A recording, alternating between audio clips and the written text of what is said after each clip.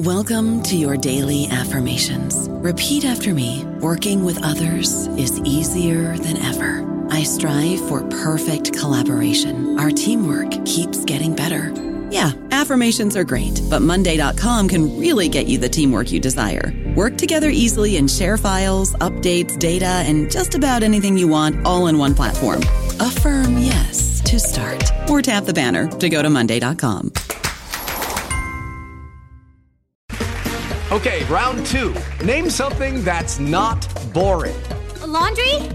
Ooh, a book club. Computer solitaire, huh? Ah, sorry, we were looking for Chumba Casino. That's right, ChumbaCasino.com has over 100 casino-style games. Join today and play for free for your chance to redeem some serious prizes. ChumbaCasino.com. No purchase necessary. Void where prohibited by law. 18+ terms and conditions apply. See website for details. Hello, everybody. This is Marshall Poe. I'm the editor of the New Books Network, and I'd like to tell you that we have a new and improved website. It has two new features that we think you'll love. One of them is a vastly improved search engine, so that when you type in keywords, you'll get a bunch of episodes really quick. The other is the ability to create a listener account. And in that listener account, you can save episodes for later listening. So you can create a kind of listening list. We think these features are neat, and we think you'll enjoy them. Please visit the site today. Welcome to the New Books Network. Welcome to the education channel of the New Books Network. I'm your host, Tom DeSena from the Department of Communication, Journalism, and Public Relations at Oakland University. My guest today is Elizabeth Anderson, the author of Private Government: How Employers Rule Our Lives and Why We Don't Talk About It. Based on the prestigious Tanner Lectures delivered at Princeton University's Center for Human Values, In Private Governments, Anderson explores why our workplaces are authoritarian private governments and why we can't see it even when 1 in 4 American workers describes their workplace as a dictatorship. Yet that number almost certainly would be higher if we recognized employers for what they are, private governments with sweeping authoritarian power over our lives. Many employers minutely regulate workers' speech, clothing, and manners on the job, and employers often extend their authority to the off-duty lives of workers who can be fired for their political speech, recreational activities, diet, and almost anything else employers care to govern. In this compelling book, Elizabeth Anderson examines why, despite all this, we continue to talk as if free markets make workers free, and she proposes a better way to think about the workplace, opening up space for discovering how workers can enjoy real freedom. Elizabeth Anderson is Arthur F. Thurno Professor and John Dewey Distinguished University Professor of Philosophy and Women's Studies at the University of Michigan and specializes in political philosophy, ethics, and feminist philosophy. She is the author of The Imperatives of Integration, Value Ethics in Economics, and Material Spirituality in Modernist Women's Writing. Elizabeth Anderson, welcome to the New Books Network. It's great to talk to you, but you have to drop that last book title because that must be a different Elizabeth Anderson. Oh, my apologies. Oh, sorry about that. Don't believe everything you read on Google Books.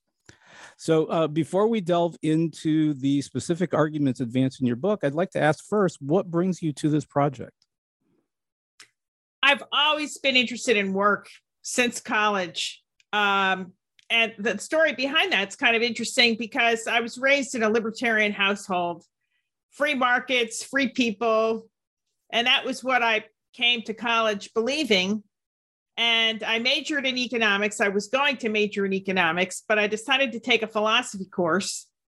And in that course, we read Karl Marx's 1844 manuscripts, which are all about the nature of work during the Industrial Revolution. He gave a blistering critique of the alienation of work for ordinary workers. And I realized that libertarianism had essentially nothing to say about how workers spend the great proportion of their waking hours, that this was just a missing piece of libertarian discussion. And it moved me to consider further what should be done about the fact that work, the experience of work, is really a lousy experience for millions and millions of workers, and to consider why that's so. So then let's jump right in. So in the second chapter of the book, and so we're going to kind of start in the middle. Why private governments, or and maybe even the more evocative phrase that you use, these communist dictatorships in our midst? Yeah, well, the communist dictatorships part is just a little bit of a tease for libertarians. Well, let me explain. A government is private by definition if it's unaccountable to the governed. It's treated as the private property of the ruler. So I allude to, Louis XIV, I am the state, right? The state's just my private property and I'm going to rule it. And the people I govern have no say in the matter. That's what makes government private. It's that the rulers are unaccountable to the ruled. It's so to speak, it's none of the business of the governed to have any say or even opinions about the rules to which they're subject. And corporations today are little private governments and even communist governments, because the government in question, namely the firm, owns the means of production. And it's through that ownership that they also exercise dictatorial power over workers. So let's talk a little bit about that. So you engage with theories of the firm, and I wonder if you could explain to our listeners a little bit about that. Yes, so I want to put this in historical context, because in America in particular, the ideal for work, the ideally free worker, is self-employed. It's somebody who owns their own capital and is their own boss. And that has always had a very deep appeal for Americans back to pioneer days. You go out west, you stake out your own claim, and you're running your own farm. You're your own boss. Lincoln appealed to that in his anti-slavery campaign of 1860, his presidential campaign. And today, the allure of self-employment is really profound, because that does embody a conception of individual freedom. But of course, the vast majority of workers in America are not self-employed. We do work under bosses. And it's the experience of unfreedom in that situation that I'm focusing on in my book, Private Government. So in sort of thinking about our talk today, I was thinking back to, I don't know if you're familiar with it, but the Jeffrey Eugenides book, Middlesex, came out, I think it's almost 20 years old now. He has a wonderful set piece in there where one of the main characters goes to work for the Ford Motor Company. It's set in Detroit, so that's not terribly surprising. And there's a moment where something at the Ford Motor Company called the sociology department visits the home of these Greek immigrants. And it's this moment where, the vaunted $5 a day, and these workers from the sociology department say, well, that's great, but we're going to make sure that you're living the way we want you to be living before you get the $5.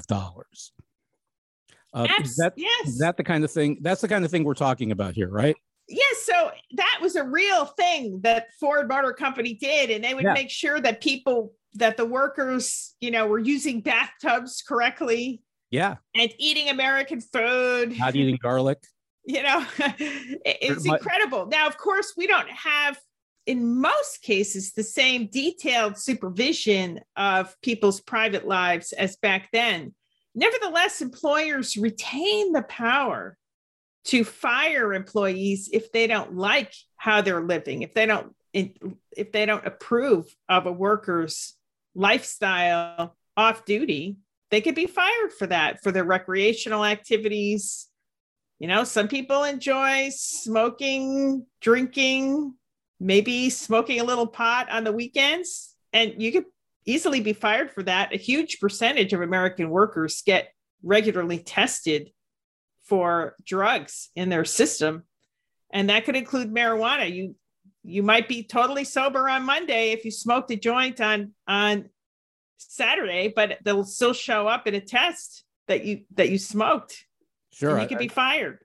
I remember when there was still such a thing as Blockbuster, they used to do a hair test that would look for traces of THC. Apparently, it stays in your hair longer than any place else, and they would sample hair. And I always thought, well, isn't that wonderful that the person renting me a video isn't on drugs or hasn't been in the last month? Well, it's pretty ridiculous. Addiction is a very grave problem, but throwing addicts out of work is no way to deal with addiction. Sure. I think, and the thing is, employers are entitled to ensure that the workers are attentive to their duties while they're on the job. But you can do that through simple observation. You don't have to test them. Right. Or even threaten to fire them, I should think, unless, as you said, if there's a difference between on the job and what's going on at home. Right. Yeah. So you begin the book with describing when markets were left. So let me ask, when were markets left, and what do we mean by left in this particular context? Yes. So by left, I mean free market ideology was once on the left part of the political spectrum from left to right. And the reason for that it was in contrast with a more aristocratic or lordly system of economic organization where, your landlord would rule over you. And the thought was that free markets, this is Adam Smith's argument, the landlord class, the aristocrats in England, pretty much owned all the land in England. About 30,000 families in a population of 10 or 11 million in Smith's day owned virtually all the productive land in England. And so people didn't really have any choice but to kowtow to whatever the Lord told them, and they were under the Lord's government.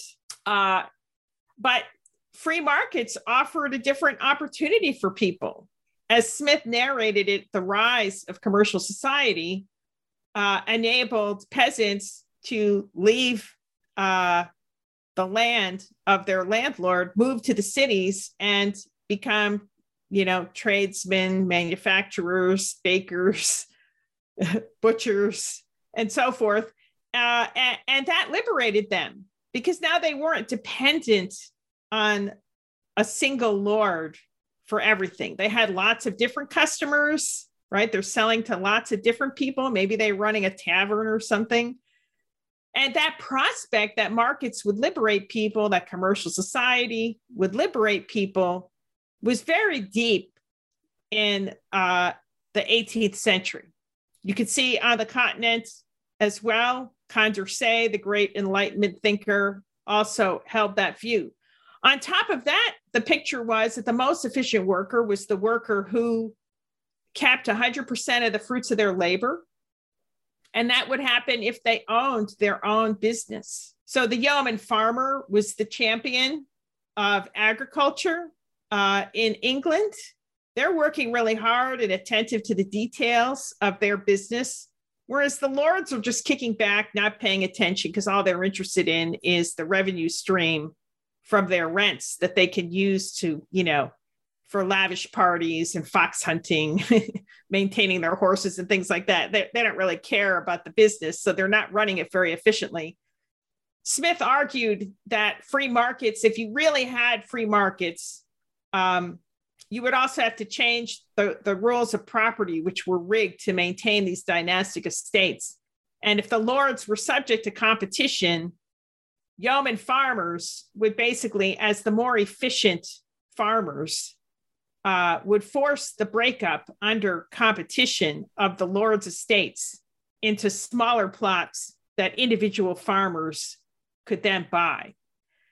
And that vision was never realized in England, but something close to that happened in the free states of the United States. And all of Europe in those days was looking to the United States as a place where this vision of market freedom would arise. Because in fact, if you don't have slavery and land is widely available to individuals, everybody's going to stake their own claim and become self-employed.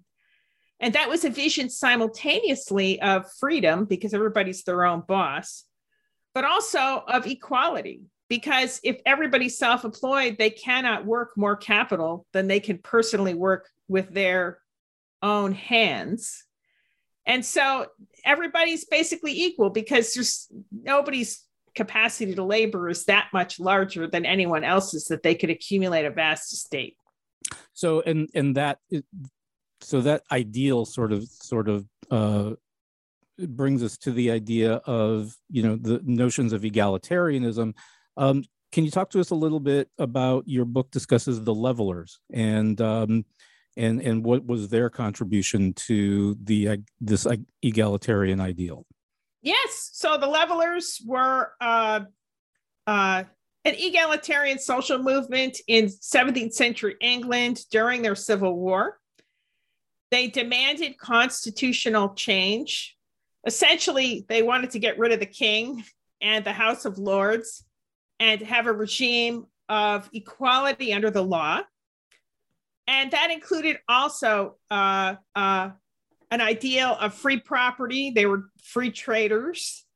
They were interested in supporting the claims of yeoman farmers and independent craftsmen. And in particular, they wanted to get out from underneath the regulations of the guilds.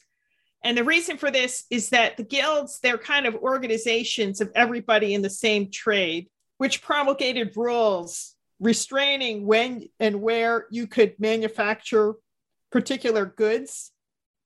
Maybe a town would have a monopoly on manufacturing and selling a certain class of goods, like leather goods or woolens or something like that. And then all of the small tradesmen would have to obey the regulations of the large tradesmen, who of course rigged the rules in their own favor. So the levelers wanted out from underneath the oppressive regulations of the guilds so that independent businessmen could make choices for themselves. Some of the levelers were also feminists and wanted rights for women as well, although most of them, as is typical for egalitarian social movements, of that era, they're mostly thinking of equality among men. But in this case, at least, not just propertied men, right? These are, again, the sort of, what's the right word? Independent. Yeah, I mean, they wouldn't have large property, but they would have small property. Right.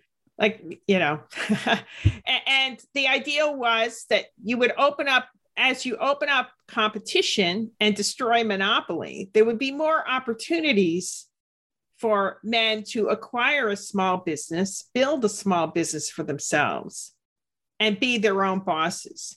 And even for other people who wouldn't have their own business, such as sailors, for instance, free trade would increase commerce, international commerce. So you'd have more opportunities to be a sailor. And back in those days, sailors on commercial vessels were entitled to a share of the profits from the voyage. So they did have a kind of capital interest in the voyage. They weren't just paid a wage. And some of them, their share could be significant.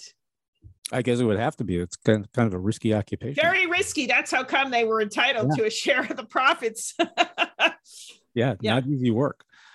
So you describe that. So this is kind of this is where this idea takes us, and then you describe the Industrial Revolution in your book as a cataclysm, and it's in this section that you introduce the idea of wage slavery, and I've always found that to be a particularly useful term.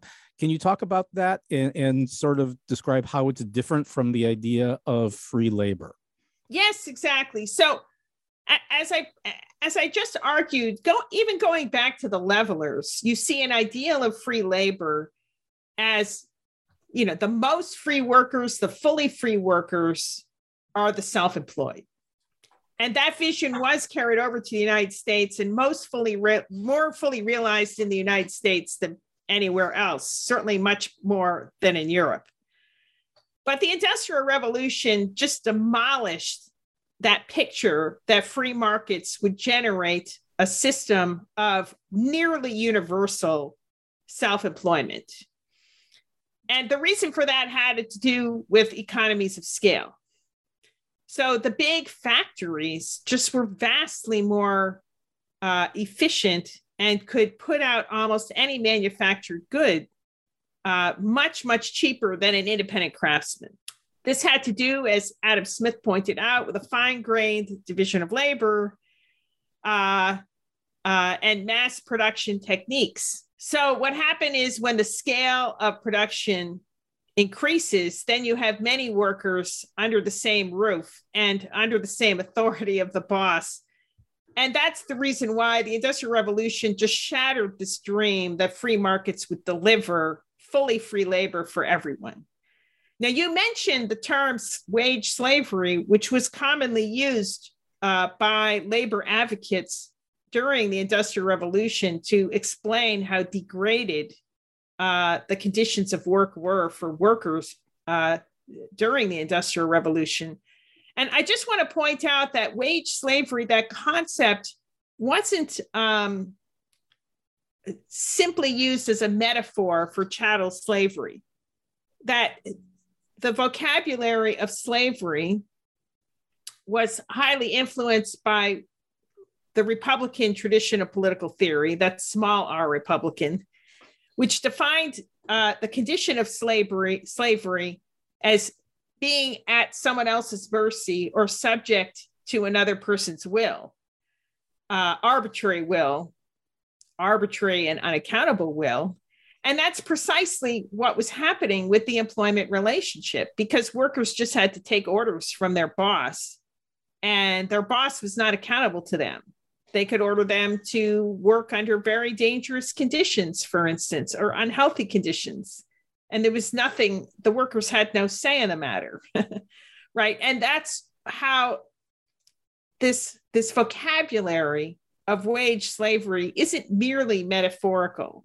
It fit into a generic Republican conception of slavery as not limited to being the property of another person, but simply being forced to take orders without having a say over the content of those orders and without being able to hold accountable the people who are issuing those orders.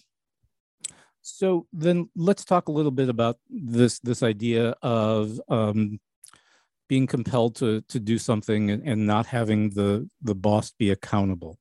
You talk about 4 strategies that have been employed to sort of protect the lives and interests of the governed in theories of government, and how those can be applied to the employment relationship. Can we kind of walk through those 4? Sorry, could you just repeat that again? Yeah, I'm sorry. It's there. You suggest there's 4 different strategies that in governmental theory that are used to protect the lives and the interests of people who are being governed. Oh, right. Yes. Okay. Right. So the classic libertarian strategy for protecting workers is just to enhance the power of workers to quit. And the idea is, look, if you're free to walk away from the job, then you'll be free under that job or in that job. So now, in theory, when, for instance, most workers go to work, they are at-will employees. Correct. And so if that means that, hey, anytime they want, they don't have to give 2 weeks notice. They don't have to worry about violating a contract. They just walk away. Correct. They can quit on the spot. And right. They could be fired on the spot, and they can right. quit on the spot, right? And, there's the power to exit is an important right. I reject the libertarian view that is all that workers need to be free at work. But it's still very, very important, as we can see from the repeated attempts of employers to restrict the ability of workers to leave with their human capital intact. So more and more frequently these days, employers are forcing workers to sign non-compete agreements. And that means that they're not allowed to exit and either set up their own shop performing the same work or to hire themselves out to a different employer performing the same kind of work that would be in competition with their former employer. And some of these non-competes have been extended to absurd extents, right. Where even, sandwich shops are preventing the workers making the sandwiches from working at competing sandwich shops. Yeah, which is just kind of insane to think that, that I learned how to do something at Jimmy John's and now I can't go to Subway and sort of apply the skills that I've learned. Yeah, exactly. It's ridiculous, but that's what's happening. And people are very intimidated by that sometimes, by the threat of being sued. Sure.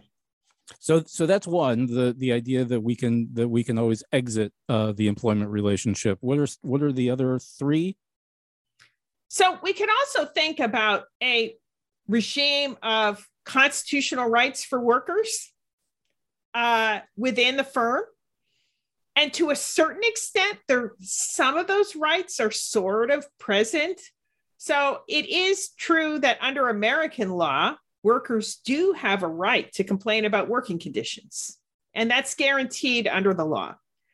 However, in practice, the right to complain about work is a little bit of a dead letter because workers who complain are summarily fired very commonly, and they don't really have much of a recourse.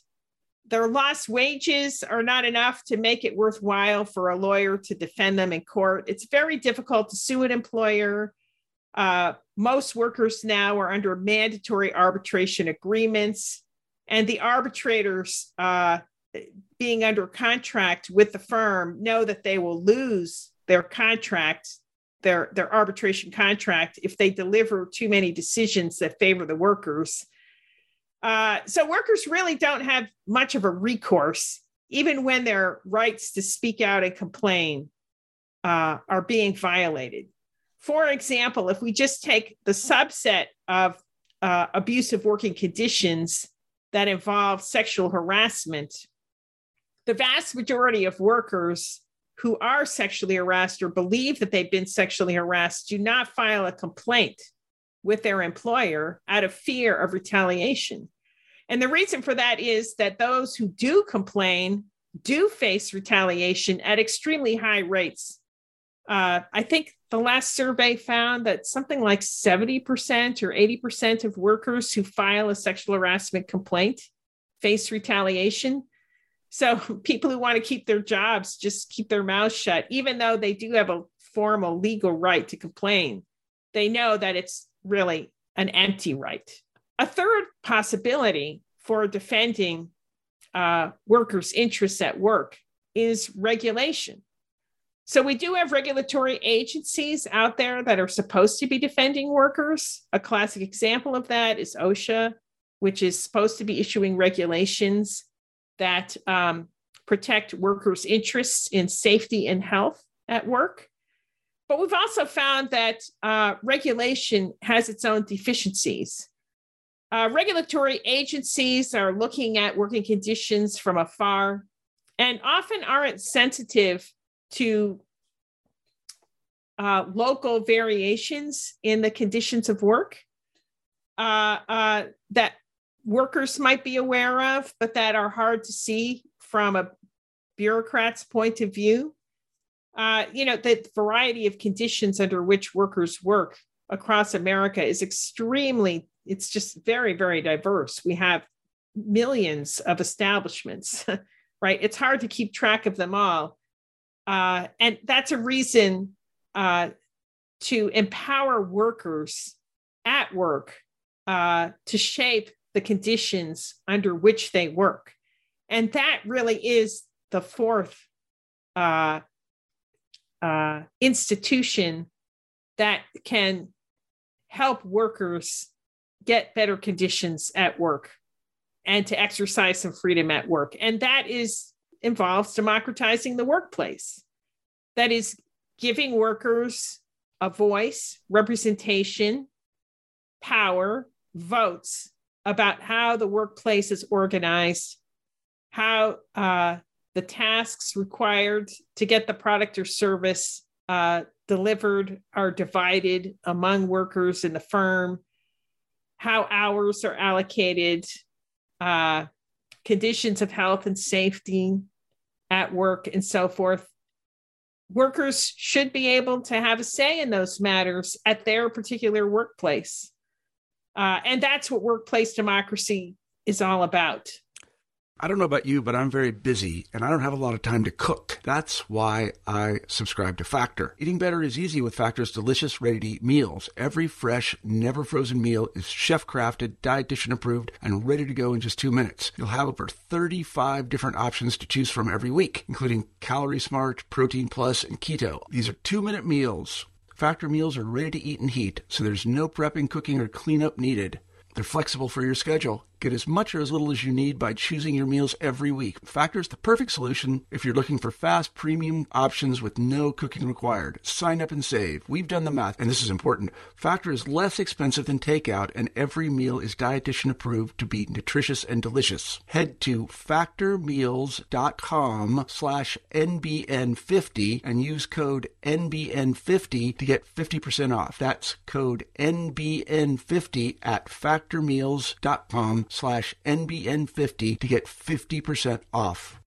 So to me, that in a lot of ways is the hardest of the four things to talk about, because one of the issues with the regulatory environment, as you said, the workplace is so complex that regulations are often going to be not sensitive to local conditions, but also there's the fact that the bodies that do regulate the workplace are often understaffed, underfunded.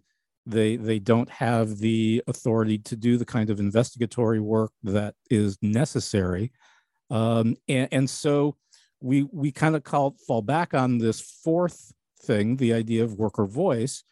How do this is maybe a question that's even beyond this conversation. How do we give workers a voice? Right. So, of course, the longstanding ideal for advocates of workers is enterprises that are collectively owned and managed by the workers themselves.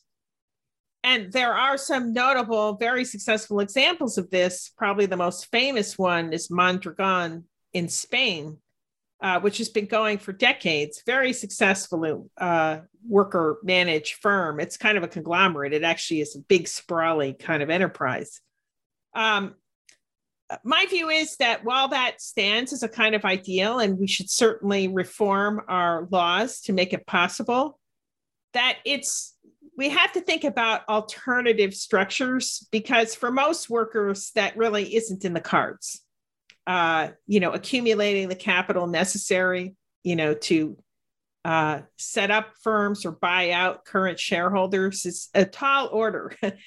And so one thing that I think we should be exploring is co-determination, more robust forms of co-determination, which already exist in places like Germany and France. So under co-determination, the management of the firm is jointly possessed by workers and capital investors. So you have workers who have seats on the board of directors of a corporation. And perhaps even more importantly, there are works councils that regulate the details of work at the level of the factory floor. And those works councils also contain workers, so that even the detailed day-to-day operations are managed jointly by workers and representatives of capital investors. Now, if you look at Germany, which has, I think, the most fully developed kind of classic form of co-determination, I see some potential in deeper development of that model To a certain degree, it's deteriorated a bit under neoliberal conditions in Germany. But I think we could make it more robust and give workers an even stronger voice than what we see in Germany.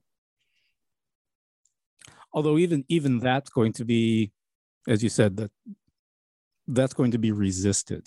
It will be resisted, but one of the great advantages of co-determination is that, as Elizabeth Warren has pointed out in a bill that she drafted and sponsored, this is something that could be enacted pretty quickly by Congress. If you could get, Congress to vote for it, you could just mandate that workers have seats on the board and that works councils be established at all corporations. And you would condition the granting of a corporate charter on a reorganization of its internal governance to make that possible. So the great advantage of this is that a simple statute could establish co-determination, in contrast with our current model of labor unions, which, in order to organize a labor union, you have to fight a battle workplace by workplace. You can't even unionize a whole corporation. It's entirely fragmented. So like each separate Amazon warehouse would have to get organized separately, which is a ridiculous system. And it was, in fact, our labor union representation is incredibly weak precisely because of the extremely high costs of fighting an organization battle, workplace by workplace.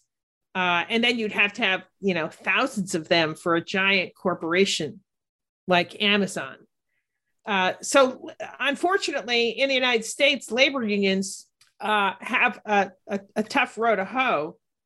And at the same time, we also find that although unions have delivered enormous benefits for workers, that it's extremely vulnerable model given how unions work in the United States. It's much more successful, labor unions in other countries, especially in Scandinavia, where collective bargaining is sometimes undertaken on a sectoral basis.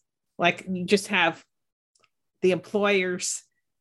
all the employers in an industry get together with all the unions in an industry on a giant collective bargaining table and hash things out. That's a very successful model, but we're pretty far from that in the United States. Yeah, it's interesting. Hopefully our listeners won't be aware of this, but you and I had some trouble getting on this morning with the software. And the last time I had that same problem with the software, I was actually talking to David Madland at the Center for American Progress about precisely this issue of sectoral bargaining. And he's recently authored a book arguing really very similar things to you, but from the union perspective. And I think it's odd that for some reason the software gets glitchy as soon as we start talking about these things. But not that I'm prone to paranoia.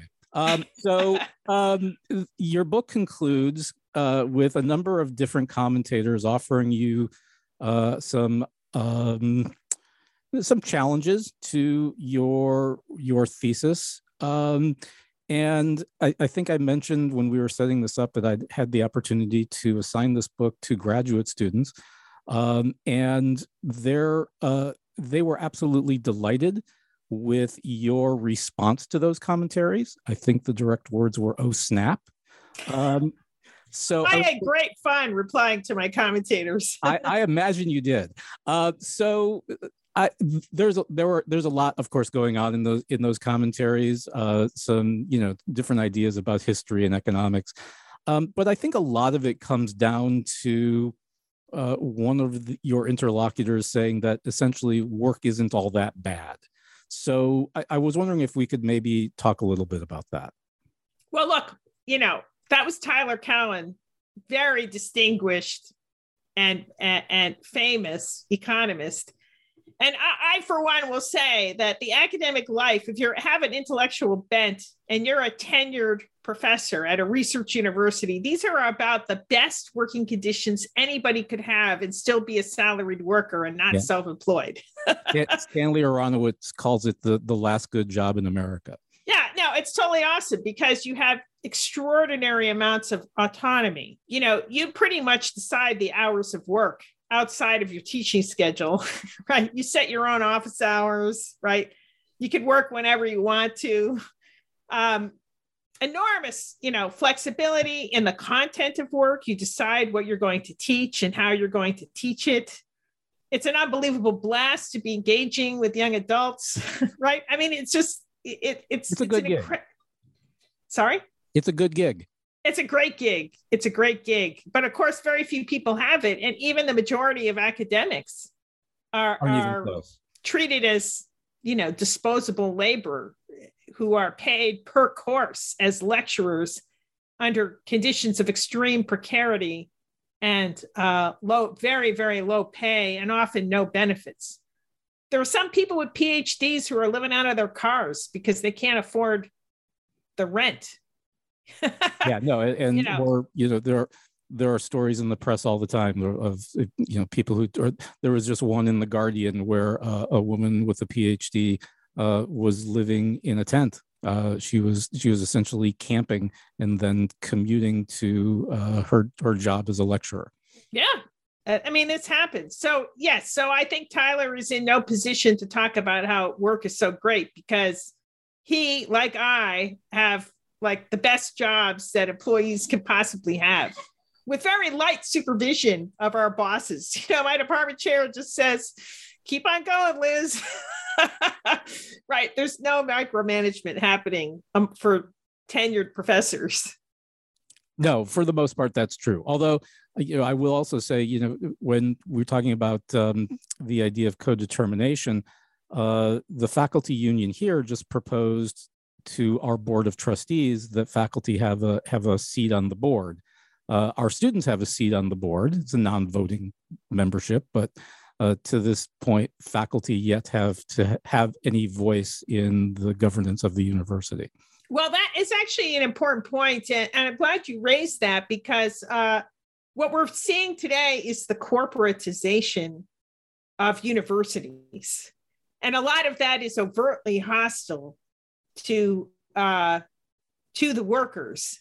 And what that means basically, it is an erosion of professional standards. So academics, we're a profession. And professions are supposed to be self-governing, especially with respect to their own professional standards. But more and more, the corporatization of the university is eroding that kind of collective self-government. And with all the consequences you just said, with more and more of the instruction of students being turned over to people who are making pennies on the dollar to perform that work. Yes. And of course, there's the other side of that coin, which is that superstar academics get paid amounts that vastly exceed what they would have to be paid in order to induce them to perform the labor. Yeah. Wild inequality within academia. It's not like, I have to say, it's still smaller than corporate America. Your college president is not making 230 times the amount of the professor class, but inequality is still widening. Yeah. So Dr. Anderson, what's next? So I am about to put finishing touches on a new big book on the history of the Protestant work ethic from the 17th century to the present. Oh. And it's just a rip-roaring, roll through the history of political economy. So the Puritan ministers of the 17th century invented the work ethic. And what I show is that it had a very profound impact on political economy in England and the rest of the capitalist world from the 17th century on. Now, of course, the greatest work that was written about this matter is Max Weber's The Protestant Ethic and the Spirit of Capitalism. Weber being, a leading light in sociology. And he argued that the Protestant work ethic got secularized over time and became nothing more than a rationale for the exploitation of workers and their subjection to endless dreary drudgery in an iron cage for the profit of capitalists. And basically what I argue is that Weber was only half right. that was one development of the work ethic, but that what he overlooked, and when you go back to the original Puritan theologians who invented the work ethic, you see another side of the story that Weber overlooked. Those original Puritans, their biggest enemies by far were the idle rich, the lazy landlords, right? And the work ethic was built to undermine their claims to superiority. After all, they're just living off other people's rents. Sure. The Puritans called them drones in the nest, right?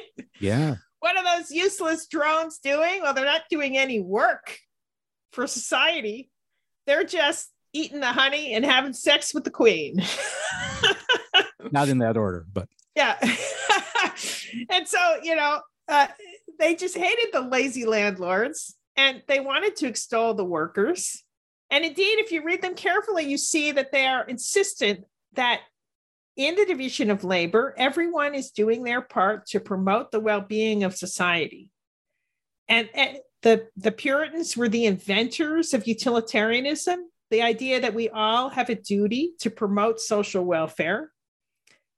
And the worst people were the people who just, lived off the work of others without doing their part to contribute, assuming they were able to contribute, because the Puritans also believed in a very strong duty of charity and understood that people who were too old, sick, infirm, and so forth might be unable to contribute in those ways. And we still had to do everything we can to preserve human life and protect it, even the helpless among us. So I trace that more positive idea that workers deserve to be honored for their work, no matter how lowly or mean it might be, and hence ought to be honored, treated with dignity, given a living wage, supplied with safe working conditions. These are all pronouncements found in the Puritans who invented the work ethic. And I trace that idea through the history of political economy, through Locke, Adam Smith, David Ricardo, the Ricardian socialists. Even Karl Marx was deeply influenced by the Protestant work ethic. One of my favorite discoveries was reading Marx's very earliest published work in the collected works of Marx. We have his Abitur. This is the final exam he wrote to graduate from high school.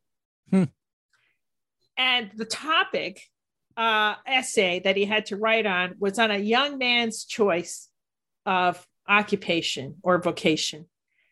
And in that essay, he almost precisely reproduces a famous sermon by Robert Sanderson, delivered in the 17th century. Sanderson was a Puritan theologian, in which Sanderson discusses the same question. If we all have a duty to work, we all must find our calling or our vocation, the specialized occupation that we're going to dedicate our working lives to.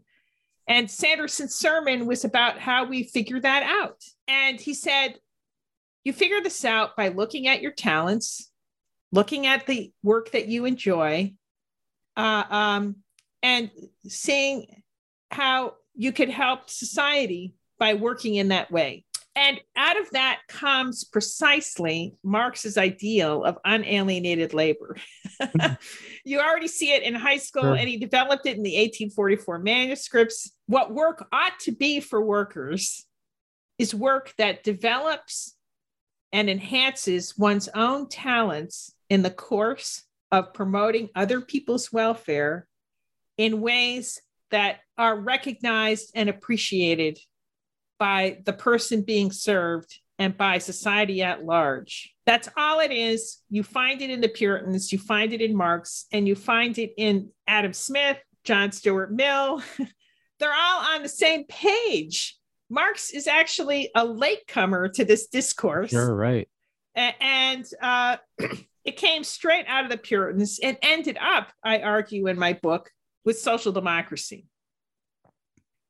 By way of Edward Bernstein, who pretty much invented social democracy as a kind of response to ultra-Orthodox Marxism, which he repudiated. And he was a member of Germany's Social Democratic Party and was really decisive in arguing for a shift of orientation of the German Social Democratic Party away from revolution and a kind of class sectarianism to something closer to the original Puritan view that all of society should be seen as working together to promote the welfare of every member of society. The common good. The common good, exactly. And so don't think that you should be making class warfare, with like the petty bourgeoisie, the small shop owners and things like that. We're all in it together and we can form a society in which everyone's welfare is enhanced. And that was the ideal of social democracy. And I show how it carries forth these original aspirations of the Puritans, and hence how the work ethic should not be seen just as an ideology that consigns us to drudgery, as neoliberal ideology would have it, but also as something that offers a positive hope and resources for reimagining what work could be and how it can be organized in the interests of workers themselves, as well as the broader society. Well, that sounds exciting. And this is coming out soon? Well, it's under contract at Cambridge University Press. I have small revisions to make. I'll probably take about a month doing it, but of course now I'm in the midst of teaching, and so I have to punt that to the summer. We'll work forward when that comes out.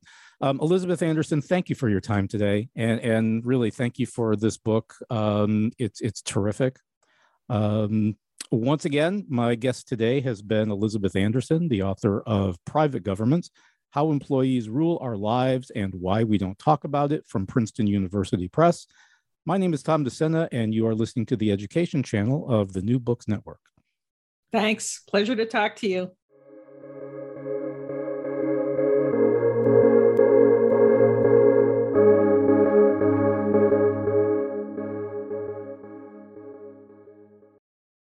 With the Lucky Land Slots, you can get lucky just about anywhere. This is your captain speaking. We've got clear runway and the weather's fine, but we're just going to circle up here a while and get lucky. No, nothing like that. It's just these cash prizes add up quick. So I suggest you sit back, keep your tray table upright, and start getting lucky. Play for free at LuckyLandSlots.com. Are you feeling lucky? No purchase necessary. Void where prohibited by law. 18+ terms and conditions apply. See website for details.